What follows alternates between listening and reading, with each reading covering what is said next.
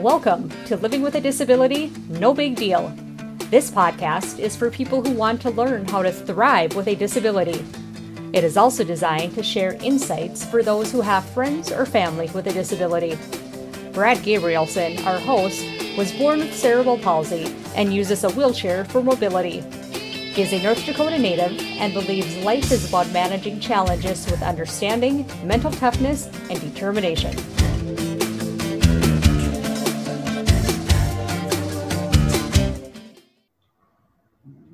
Good afternoon and welcome to another episode of Living with a Disability No Big Deal podcast. My name is Brad Gabrielson. I'm with my guest, Greg Morrell. Today we're going to talk about a article that Greg found and brought to my attention. So how are you doing, Greg? Doing good, Brad. Now, what's the deal on this article? Well, it says we have to rethink the penalties and the rewards of identifying as disabled. Yeah, the penalties and rewards of identifying as, quote, disabled. Yeah, interesting piece here that I think deserves a little bit of discussion and introspection. The author of the piece in Forbes, his name's Ann Pulrang, so we have to give him the cred there. Exploring disability practices, policy, politics, and culture.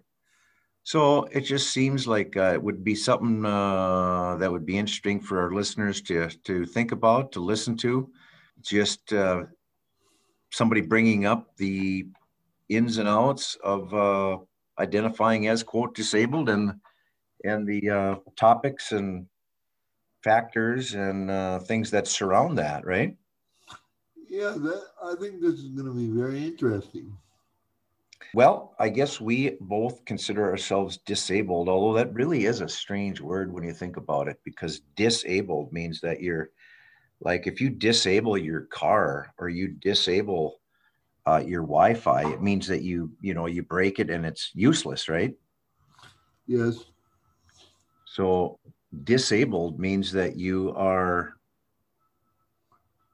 no longer able to do the things you used to do.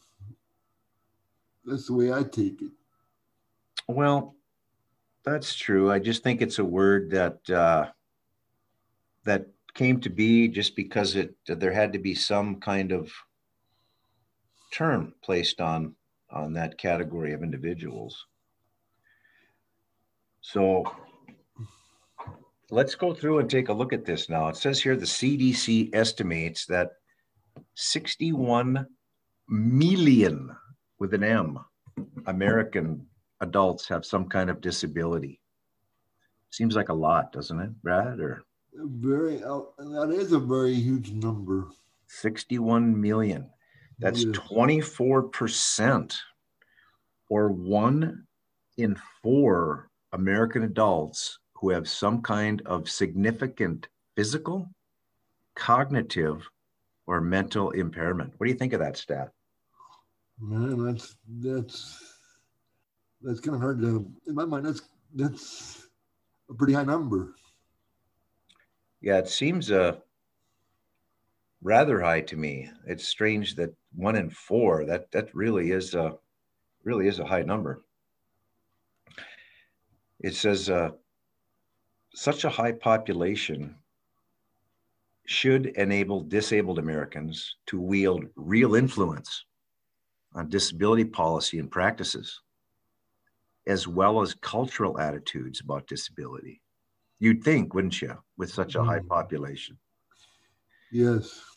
But not everyone who has disabilities readily identifies themselves as, quote, disabled, or thinks of themselves as part of the population generally understood to be disabled. Now, that's an interesting thought right there. Yeah, that could be because they feel they're not quite as disabled as the next person that they see on the street, like in a wheelchair. They can be walking with a cane maybe, Mm-hmm. and not consider themselves in that group, as a disabled individual. Let's say, he's got let's say he had a stroke or something like that, you know what I mean? But he's, Yeah. So. There are several distinct groups of disabled people who tend to resist identifying as disabled. 2 in 5 people over the age of 65 have a disability. I thought that would be a little higher, but this can include any kind of disability, but some of the most prevalent are partially a result of age, such as difficulty walking, using a cane, a walker, electric mobility scooter, or a wheelchair. Cognitive impairments, from simple forgetfulness to more severe dementia. Age itself is not a disability, but old age and disability overlap quite a bit. And a large portion of the disabled population is over 65. Yet a lifetime of viewing themselves as, quote, normal and, quote, fit makes it harder for many older people with new impairments to think of themselves as disabled, even if they clearly do have disabilities. So that's one category, one group who look at themselves and seem to resist identifying as disabled. So that could skew the results, and that just makes sense because people that are over 65 are typically going to be very independently minded, very strong-willed, sometimes stubborn, but, unwilling really to admit any kind of weakness, Yes. Like a pride issue. Yeah. That's a lot of us have that. A lot of us have pride just like everybody else, So going on, about 14 million Americans have significant vision impairment. It's quite a bit.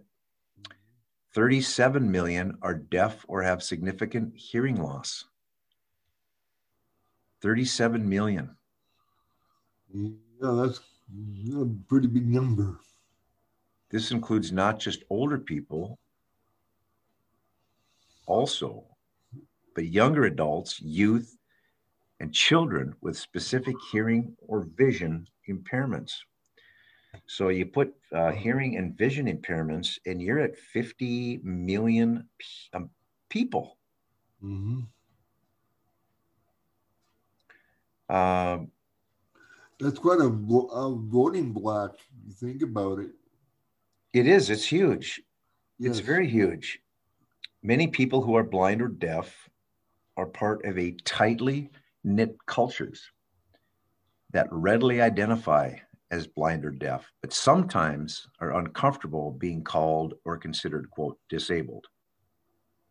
You're blind, you're deaf, you're disabled. Well, evidently, many of them, according to this article, are not comfortable being labeled as disabled because of their challenges with either vision or hearing.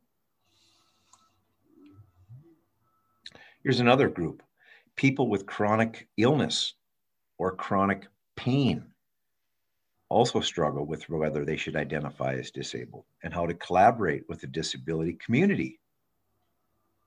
113 million Americans have chronic illness, 113 million. 20 million live with long-term pain that hinders everyday activities and work. This includes long-term conditions like diabetes and chronic fatigue syndrome, as well as conditions mainly marked by long-term pain, like arthritis and fibromyalgia. So, that's another category. So, despite fitting most definitions of disabled, right, many people with chronic illness or pain question whether they should think of themselves as disabled or as sick. Right? Yeah, I think that would be a in their eyes, they're probably thinking, well, I'm not disabled, I'm just in a lot of pain. Yeah. You know? So they would have to really so a lot of them don't look at it as them being disabled. They look at it as just, you know, being in pain, because I have a lot of friends with fibromyalgia, and you can barely touch them because they hurt. You know, you can't give them a hug. You can't shake their hands because their hands hurt. You know what I'm saying? And, you know, so, and a lot of them don't even have a, you know, some people get a short-term sticker for their car so they don't have to walk as far. But a lot of them don't even have that, you know, and to me, that's unbelievable that they're going to have that forever. You know what I mean? But nope, they're not. You know, I don't know. Yeah. Yeah, that is true. A lot of people that could use those tags, preferential parking, or do not get those, like you said. Right. Because they've, you know, I've talked to a lot of people. They say, well, there's people worse off than I. Well, I say that all the time too. When I, you know, I even talk to you, I say, there's people worse off than me and you agree. Yeah. I mean, so, you know, I can see where they're coming from. You know, so. Yeah, and here it says, and according to this, Andrew, it says, and the rest of the disability community has not always been welcoming to people with chronic illness or pain, further blurring the question of identity and kinsmanship with other disabled people. So kind of a clique or a group, you know, if you're going to group the disability community into a group, he's saying that the rest of the disability community has not always been welcoming to people that have chronic pain or chronic illness as part of the group. Yeah. Remember when Janelle Bolt said there's a club that you never want to get into, but if once you get into it, we get some cool people. Yeah. This is what it reminds me of a little bit. And so, you know, it's just something that they have to decide. They should come and talk to us a little bit, and maybe we have more common ground than what they figure and what they thought. You know, that's what I think is so important about public speaking, because a lot of people don't know.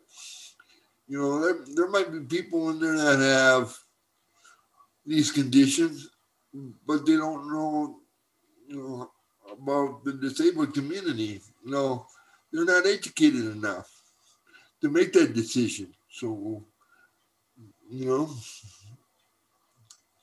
what's your thought on that, Greg? Yeah, I agree. I mean, very good point there, for sure. I mean, they're just not educated enough to know that. And of course, maybe some of them aren't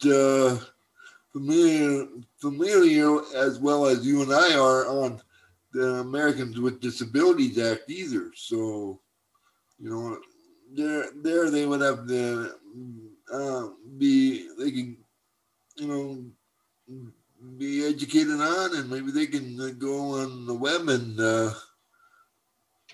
you know, find the Americans with Disabilities Act and read it. It's a long,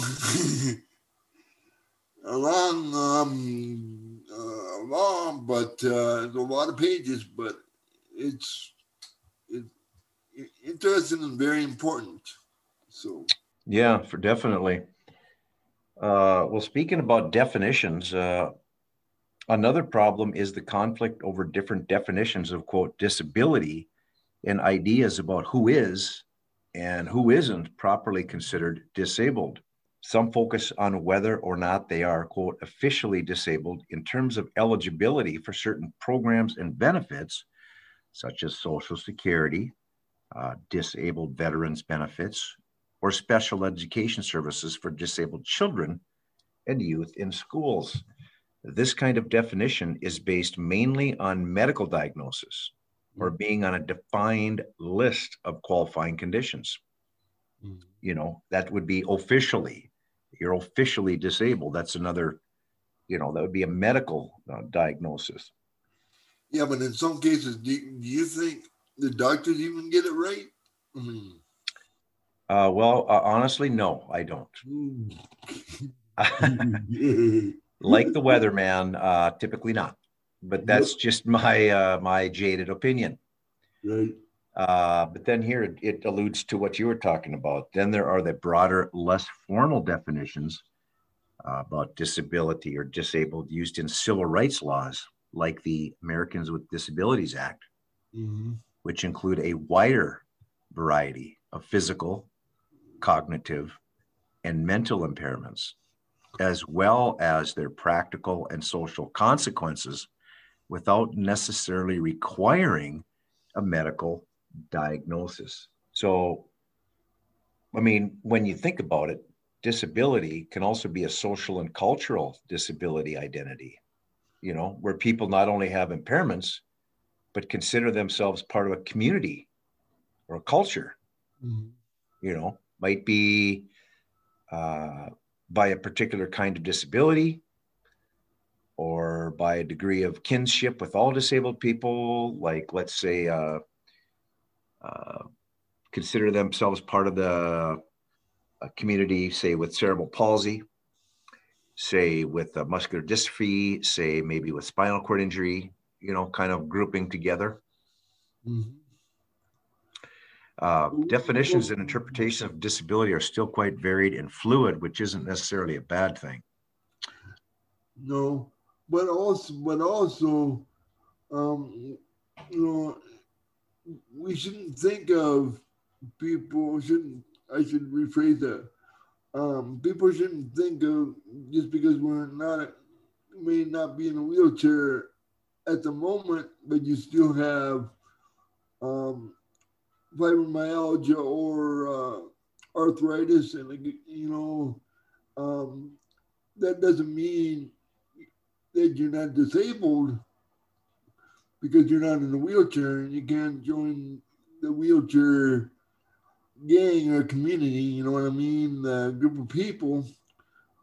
All disabled people should be one big family. That's what I think Miss Bolt was talking about, and I talk about. We're all people, you know, and we all have a disability. Like this talks about. I mean, what did you say? 64 million across the United States. Yeah, I believe 61 million was the key term there. That was an estimate. Yeah, an estimate. I'm sorry about that. I'm probably misspoken. But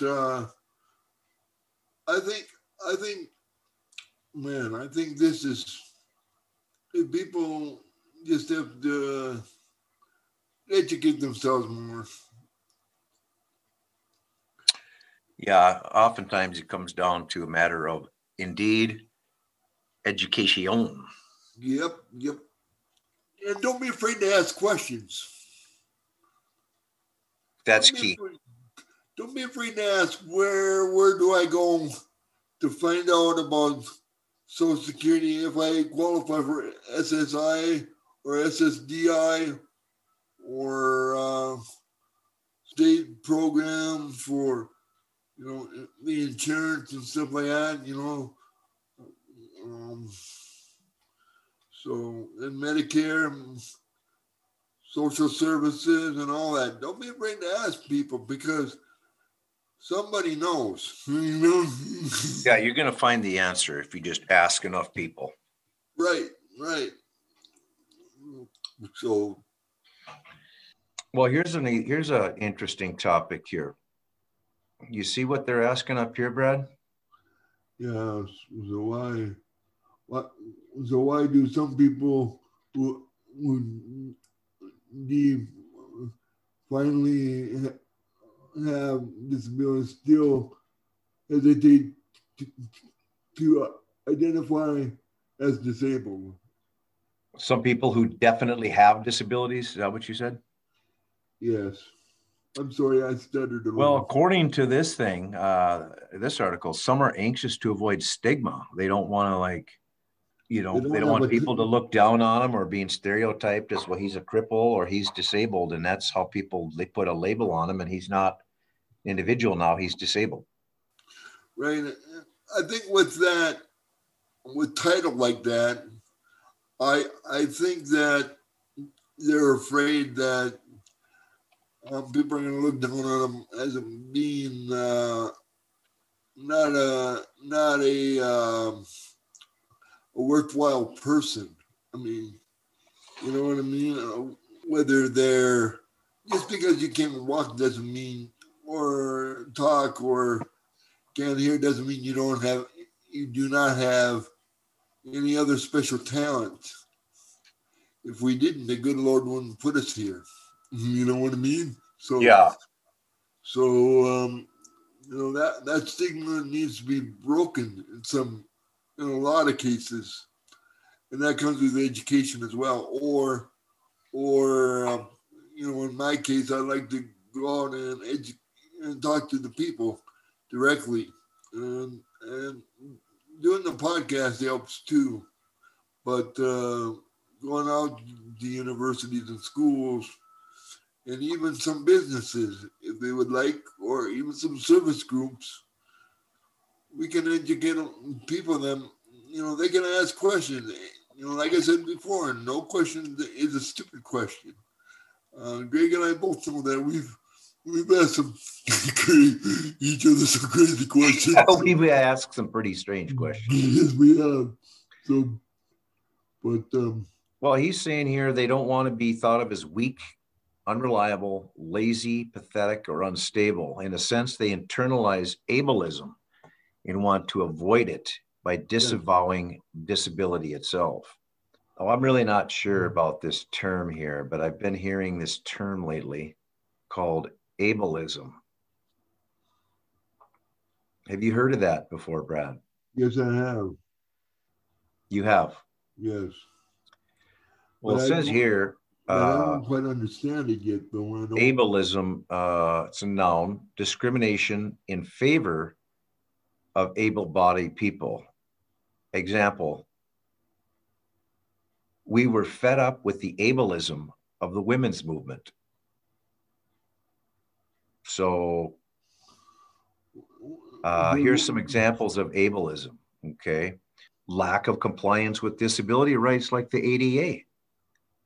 Segregating students with disabilities into separate schools, the use of restraint or seclusion as a means of controlling students with disabilities, or segregating adults and children with disabilities in institution. Ableism. Okay, so I don't know when that word came about. I only heard it recently when I was reading the post of that lady that we're trying to get on the podcast, who was the impact director for Crip Camp. Oh, she's the one with the dog. Andrea Levant. Yeah, I heard that. She works on fighting social justice, equity. She's got a pretty nice looking service dog. Yeah. Let's just kind of read this out, and people can agree or disagree here. It states, ableism is the discrimination of and social prejudice against people with disabilities based on the belief that typical abilities are superior. At its heart, ableism is rooted in the assumption that disabled people require, quote, fixing, and defines people by their disability. Like racism and sexism, ableism classifies entire groups of people as, quote, less than, and includes harmful stereotypes, misconceptions, and generalizations of people with disabilities. So that's kind of the, I guess, the formal definition of that. As far as that goes, ableism. I disagree. Most of that stuff I disagree with. We're able to do whatever we can do physically. Like I said before, just because when the chair doesn't mean our mind doesn't work, we can still. Well, you know, and basically ableism is like the discrimination against people or grouping people into a stereotype, you know, such as those people or the weak people or whatever, ableism. Yep. Many disabled people fear the very realistic threat of substantial discrimination and loss of opportunity if they identify as disabled. Mm-hmm. So let's say, for example, they may be denied employment or advancement if disability status becomes widely known. So maybe they don't vocalize that or make that known. But as far as cerebral palsy is concerned, I mean, I was born with it, so you know, I mean, and you and I are both disabled, so we both have a job. My job is part time, of course, but yours is full time. It's, you know, I enjoy what I do as far as trying to give people trying to give people things to make them as independent as I can. So I figure there's a need in this world for people like me and you to show the people that we're not going to stay behind closed doors. I mean, because I don't. That to me doesn't. I look at life as, hey, life isn't fair. We're dealt what we got. You know, so Yeah. You know, you don't need a little help. Yeah, I mean, that's true. I guess one other point here, we'll go to the next section here, is for some disabled people, disability carries negative emotional baggage they understandably want to avoid. Accepting the label is sometimes seen as an admission of defeat or victimhood, especially among people who become disabled later in life due to accidents or illness. So emotional baggage. They don't want to, they have an accident like me, and they say, all right, admission of defeat if I say I'm disabled or I'm a victim. Clearly, that's not the case with a lot of disabled, such as myself. And yeah, like you said, it's you dealt the cards you have, and you move ahead with that. What do we got here? What's the next section here in the headline? Yes, there are positives in identifying as disabled. Yeah, he says there's a clarity and simplicity in saying, quote, yes, I have a disability. I'm disabled. Embracing disability helps settle exhausting internal battles that distract disabled people from more important practical issues and goals. What do you think about that? I mean, yeah, simply saying, yeah, I have a disability, I'm disabled. I'm not sure that it helps settle in exhausting battles that distract us from completing our goals. It's gonna be an everyday battling to get where you want to be, but that's more of a liberating thing to admit that you're disabled. And I think there's a lot of pressure off your shoulders. Would you agree? Yeah, I guess in some cases that could be the case. Yeah. I mean, it depends on the person as well, I'm sure. Here it says access to disability-related accommodations and supports are usually only available to people who are disabled and are willing to identify as disabled by asking for help. So in other words, getting access to accommodations available for people with disabilities, support that might be available.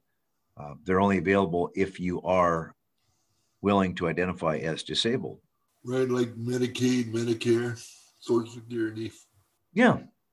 Yes, financial support specifically for disabled people. That's especially true, Social Security, things of that nature. Yep. It says signaling that you are disabled is a first step towards connecting with other disabled people. What do you think about that? That's a true statement. Okay. That's where groups like Gigi's Playhouse comes in. That's where maybe even Easter Seals comes in. What's the other one that where they rent out the ramps and stuff? Was that agency that sets up? Freedom Resources. Yeah, that's a good place to go to for a lot of information and a lot of different programs, and they have different get-togethers for each other, write resumes and stuff like that. Yeah, and of course, Gigi's Playhouse being the resource center for Down syndrome. Yep. Very, very important organization. Yep. That's based out of Fargo, North Dakota, correct? Yeah, it is. Other people with disabilities can provide invaluable practical advice and the kind of knowledge support nobody else can really offer, not even family, friends, or specialists, right? Right. Because like you said, other people can give you advice and whatever, it's like advice on maybe what you've been through, what you've seen has worked for whatever situation might be, or being able to offer support because you're not just, a friend or a doctor, you're somebody who is kind of in their shoes, walking the walk. Right. We've been there, done that kind of thing. So I'm sure you've been quite a resource too for other people with disabilities. Well, I try. I mean, my mentor when I was younger was a lady by the name of Dr. Ann Carlson here in North Dakota. She was born with no arms or legs. So, and she, I think she had a doctorate or PhD in education, I believe. So yeah, she was a big influence for me. And so, and of course, a lot of people that I met over the years. And I think a lot of your people that or identify as friends or acquaintances have come to you too, as far as being somebody who can offer support or knowledge or some kind of advice. Being in the position you're in as an advocate, things like that, Even you, Greg, you've taught me a lot from the time I met you too. So we bounce ideas off each other. We talk about stuff, and yeah. I think we can bounce ideas and suggestions off each other. And next time we run into the same situation, it'll make it easier. You know what I mean? So yeah. Here he goes in and he's theorizing on the question. So why is it a problem if some disabled people don't think of themselves as disabled or identify as disabled to others? Well, he says there are several issues. Number one, it's harder to measure economic and social conditions for disabled people. For example, employment, income, and poverty rates, when it's hard to tell if we're accurately capturing data from all people. The other thing is he says it's harder to mobilize disabled people for social and political action. Like you said, that number of people is a very large voting bloc. Who among the disabled population can be counted on to defend a law like the ADA or fight to improve benefit programs like Social Security Disability and SSI, if not all disabled people use these laws and programs or even perceive their own stake in them? And how coherent and significant can the disability vote ever be? Not just in theory, but in real elections, if we can't accurately tell politicians what disabled people think and how they vote. So an interesting bit of information to unpack there. Yes. In other words, it's hard to mobilize disabled people because who can be counted on to defend laws and programs if not all disabled people are using them, or if they don't see their own stake in them? Gotta put a little blood, sweat, and tears into it. Yeah. Reluctance to identify as disabled adds to the divisive confusion over who shouldn't actually count as disabled. It contributes to the constant inside arguments and anxiety over who may enjoy the fleeting benefits and pay the heavy costs of being identifiably disabled. Meanwhile, competition for supposedly scarce resources and attention skinks hopes of solidarity among disabled people across communities in different disabilities. Now, I'm not sure about how I feel about that. I'm sure I have to think about that a little more. Reluctance to identify as disabled adds to the divisive confusion over who shouldn't count as disabled. Is he saying because, is he saying, I'm not sure what he's trying to say there. Well, he says it contributes to the constant inside arguments over who may enjoy the benefits of being identifiably disabled. So if you're reluctant to identify as disabled, apparently it adds to the divisive confusion over who shouldn't count and enjoy the benefits. Yeah, but let's say a lot of people, that are, like we said before, should educate themselves, and if they get educated enough to make a very, very informative decision, then they should. I think that's the word to use. I think they should be able to enjoy get the programs if they decide to. Don't you think so? Yeah, absolutely. It's, become educated, become informed, and become involved as well. Yep. Because education is power. Knowledge is power. It is. The theoretical question is, how can we all help make the conflict over disability identity easier? Okay. The thinking is, first and foremost, we need to acknowledge the conflicts over disability identity while doing our best to lower their temperature. Make sure workplaces, schools, other communities are genuinely welcoming and non-discriminatory to disabled people, including actual disabled people in a visible and meaningful way. Including disabled people in a meaningful way helps signal an open door for others with disabilities. Lower bureaucratic barriers to accommodations, especially in educational institutions and workplaces. Make it easier for disabled people to get help without paying such a high physical and emotional cost. Maintain and respect strong rules of confidentiality so disabled people can maintain control over how and with whom they share personal information. People with disabilities shouldn't have to trade away privacy and dignity in order to obtain simple access and accommodation. So that's true as well. Keep the privacy. I agree with that. Wholeheartedly, I agree with that. You agree with that bit of information there, Brad? 110%.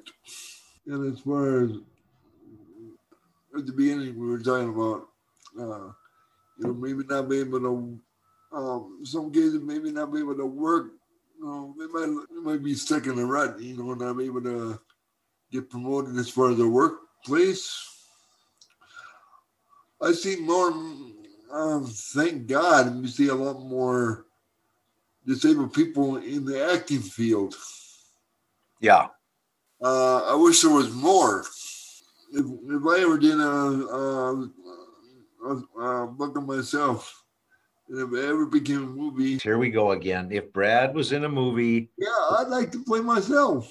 I thought you had some other guy. I thought you had. Yeah, of course, but I'd like to make a cameo. Like a Hitchcock movie. Yeah, I'd like to make a cameo. I probably use you had that actor from North Dakota. Oh yeah, you're talking about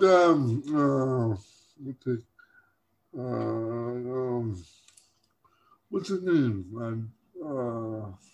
Famous actor. Yeah. Let me think. Has done a lot of stuff for disabilities. Yeah, he's from Minot, North Dakota. Josh Duhamel. Josh Duhamel. So you want Josh Duhamel to play you in the? Yeah, that would be cool. I would love that. It's striking. The similarities are striking, physically between you and Josh. So the only thing is he doesn't stutter. Well, yeah. He'd have to take up smoking as well, I think. So. Oh, I think he can smoke. He smokes. Oh. The things, but the movies he smokes, but learned to stutter a bit. Well, I think you mentioned stigma earlier on. Yeah. Take away the stigma. Well, this point here is work to untangle the web of cultural values and assumptions around disability. So disabled people don't feel judged by others or impose harmful and misplaced judgments on themselves. We should all consider how we talk about, quote, overcoming disability or battling disabling conditions. And we need to watch how we relate disability to contradictory values like hard work and laziness, strength and weakness, cheerfulness and pessimism, courage and apathy, Yeah.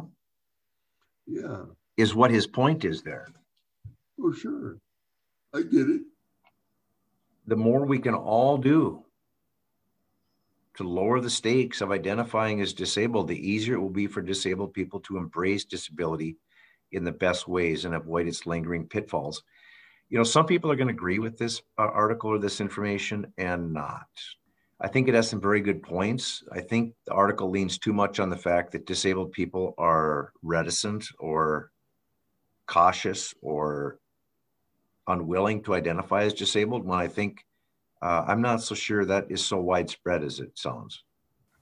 I agree. I mean, because I think the real shame is, I think the disabled factor is a wide range, like people coming back from overseas from the wars that we've had, and the BS, what is it, both manic stress syndrome.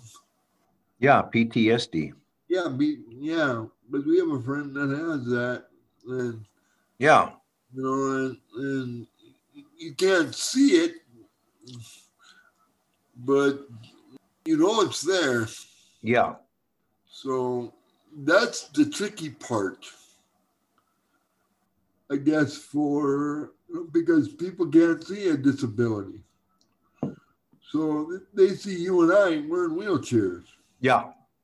They see, there's obvious signs of, oh, he's in a wheelchair, he must, you can't see, a deaf person that is just walking by you unless he's signing to somebody, or you know what I mean? Yeah. So that's what I'm saying. I'm saying there's a lot of disabilities that you can't see. Like, how would you know that anybody has fibromyalgia or diabetes unless you ask, unless you know the person?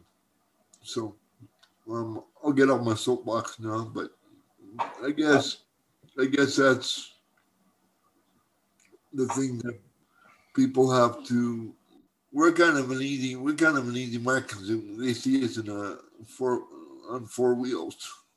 Yeah, and other people, like you said, it may be a matter of where they're. It's not visible. You can't see it, but Right. it's indeed it's no different. It's still Right. something that they deal with. So, Mm-hmm. well, real interesting topic today, Brad. I mean, saw this article just came out 2 days ago. Yeah. And so I thought I would on March 23rd or May 23rd. So I thought I'd go ahead and flag that. It seemed like a good topic. And so I think it was good.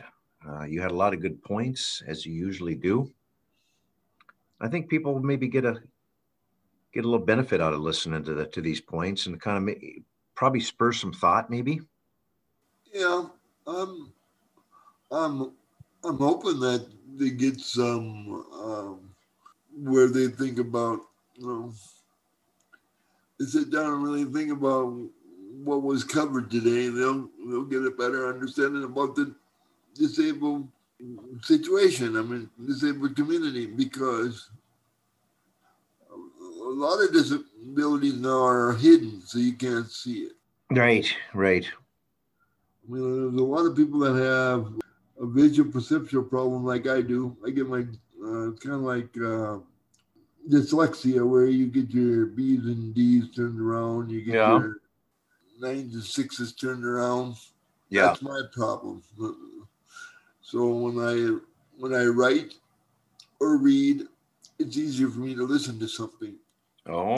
Read, but you can't see that. You see my disability, which is with my cerebral palsy. I've been told it's caused my visual perceptual problem too. So I would be not a very good driver. Oh, really?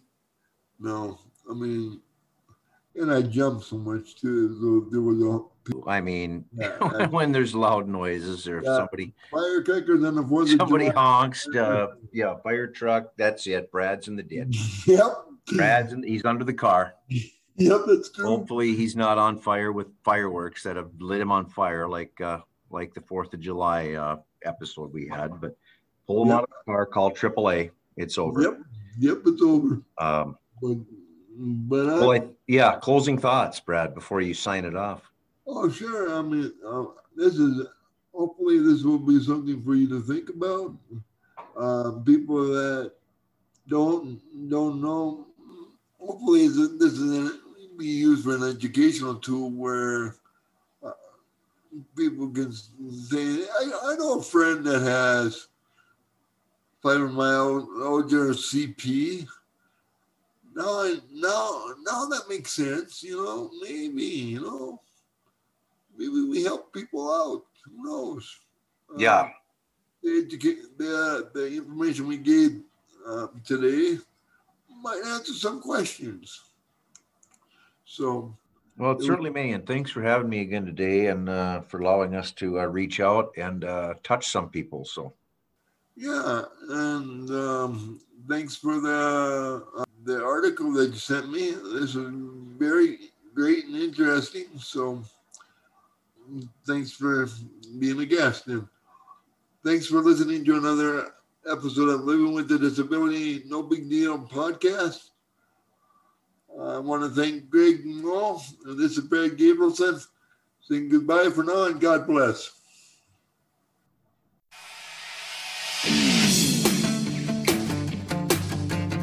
Thank you for listening to this episode of Living with a Disability No Big Deal. Sponsored by Roll-A-Ramp, this podcast features Brad Gabrielson, who encourages everyone with a disability to live life to the fullest. Roll-A-Ramp is a global company based in North Dakota dedicated to helping people find solutions to accessibility needs. We hope you'll join us again next time on Living with a Disability No Big Deal.